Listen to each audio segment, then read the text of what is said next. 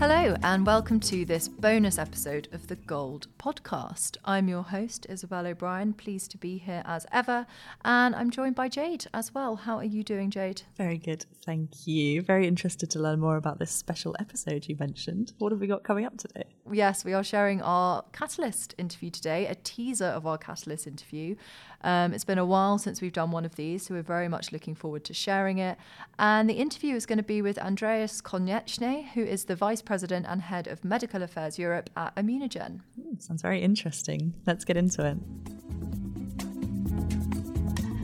So, as I mentioned, Andreas is a medical affairs leader at ImmunoGen. This is a biotech company, in case you don't know, that specialises in antibody drug conjugates, and it's a role that he took on only in September this year, so he's very new to the company.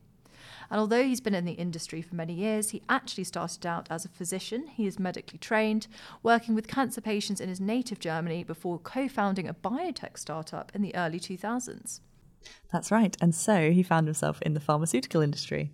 Since then, he's worked for a range of big players from Bayer to GSK, following his passion for oncology every step of the way. But you can learn much more about Andreas in his full Catalyst interview out tomorrow. For now, though, let's get started with our exclusive preview. So, to kick things off, we're going to hear from Andreas as he shares his thoughts on how medical affairs teams can help to drive the positive impact of antibody drug conjugates. Let's have a listen. Certainly, there are two specific tasks that medical affairs needs to get done before a successful launch.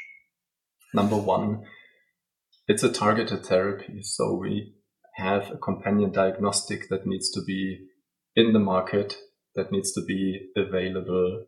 The pathologists need to be very likely trained to have a proper and consistent reading to identify the right patients that should have access to that molecule or not.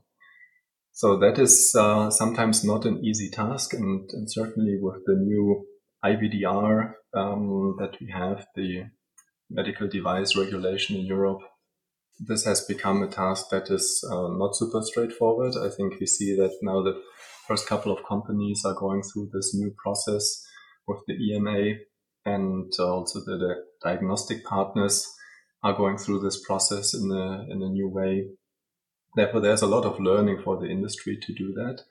So having the knowledge of, let's say, the technical expertise, but at the same time also the relevance to the patient and to the healthcare system, I think is very helpful. And medical affairs, to me, plays a very critical role here because all this needs to be happen before launch. The second step is that many ADCs have also a particular set of side effects.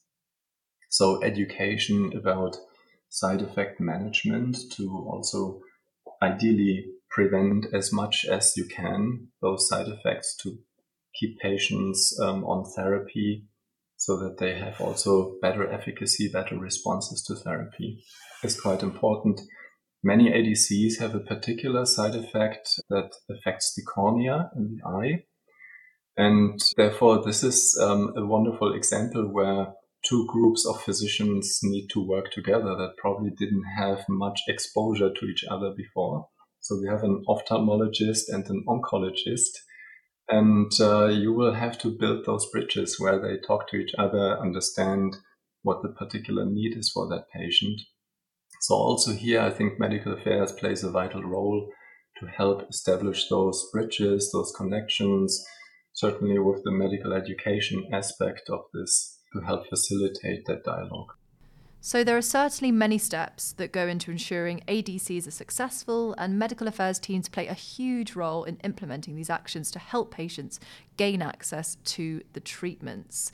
Also really interesting to hear what an important role he thinks teamwork's going to play between those physicians from different disciplines. That's right. And speaking of teamwork, in our next clip, Andreas shares his advice on how to help introverts and extroverts work together on a project and his goal to approach leadership with trust. I think understanding the qualities of each individual. So it's, I think, beyond the usual team building. It is, for me, team building is such a, commoditized term actually for, yes, let's do a team building, everybody's bored to death, and then you go back home and get your job done. That's not what I mean. I think really about spending quality time together, doing something maybe a bit more unusual. And this is not about doing some exciting event or something, but really spending time where you can build trust among each other and also understand, hey, this person has a very high degree of knowledge, for example, or this person, I appreciate this person because he or she is opening doors that I probably would be too shy to open them.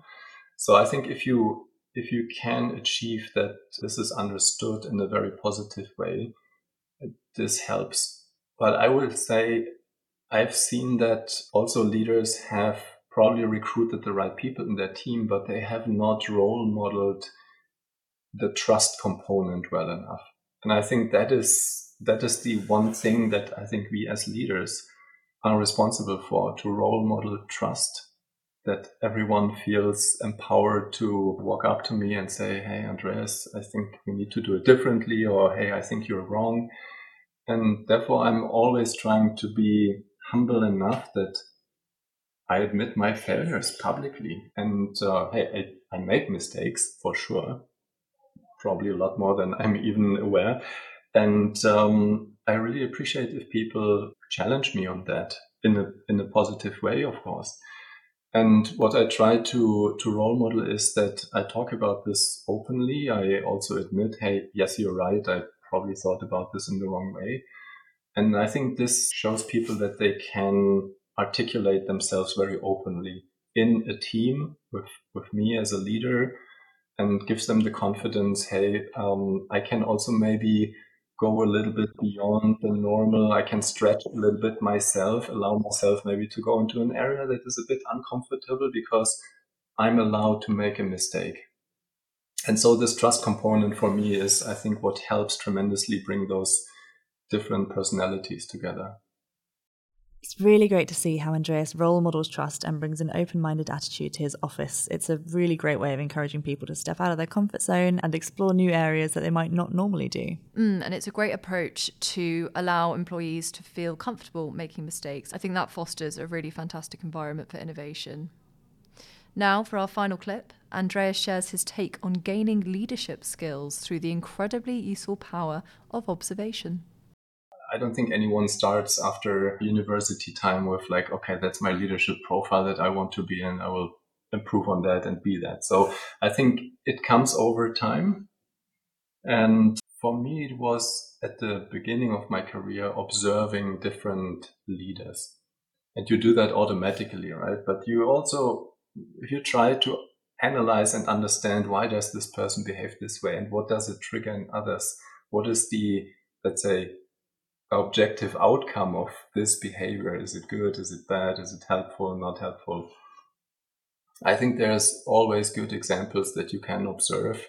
And what I had as experiences when you encounter very like senior, very bullish, sometimes maybe partly aggressive individuals, that you need to take them head on, right? So you need to adapt yourself. Maybe it's not your comfort zone to be, let's say, the super bullish personality, but you need to be able to play with those individuals because if you're more in tune to or more susceptible to understand how the other person in the conversation clicks, I think that is how you can adapt and basically also make an impact for yourself.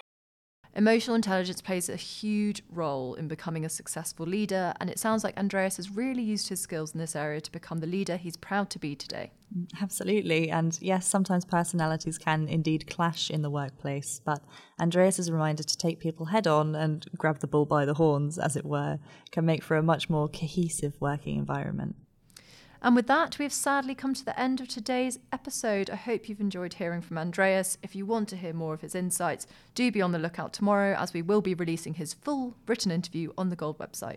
Be sure to tune into our regularly scheduled podcast tomorrow as well, as we'll be sharing a great conversation with Rick Hollis, Customer and Business Excellence Director at Ipsen, about pharma's new commercial model. It's not one to be missed. Until then, though, it's bye from us. See you next time.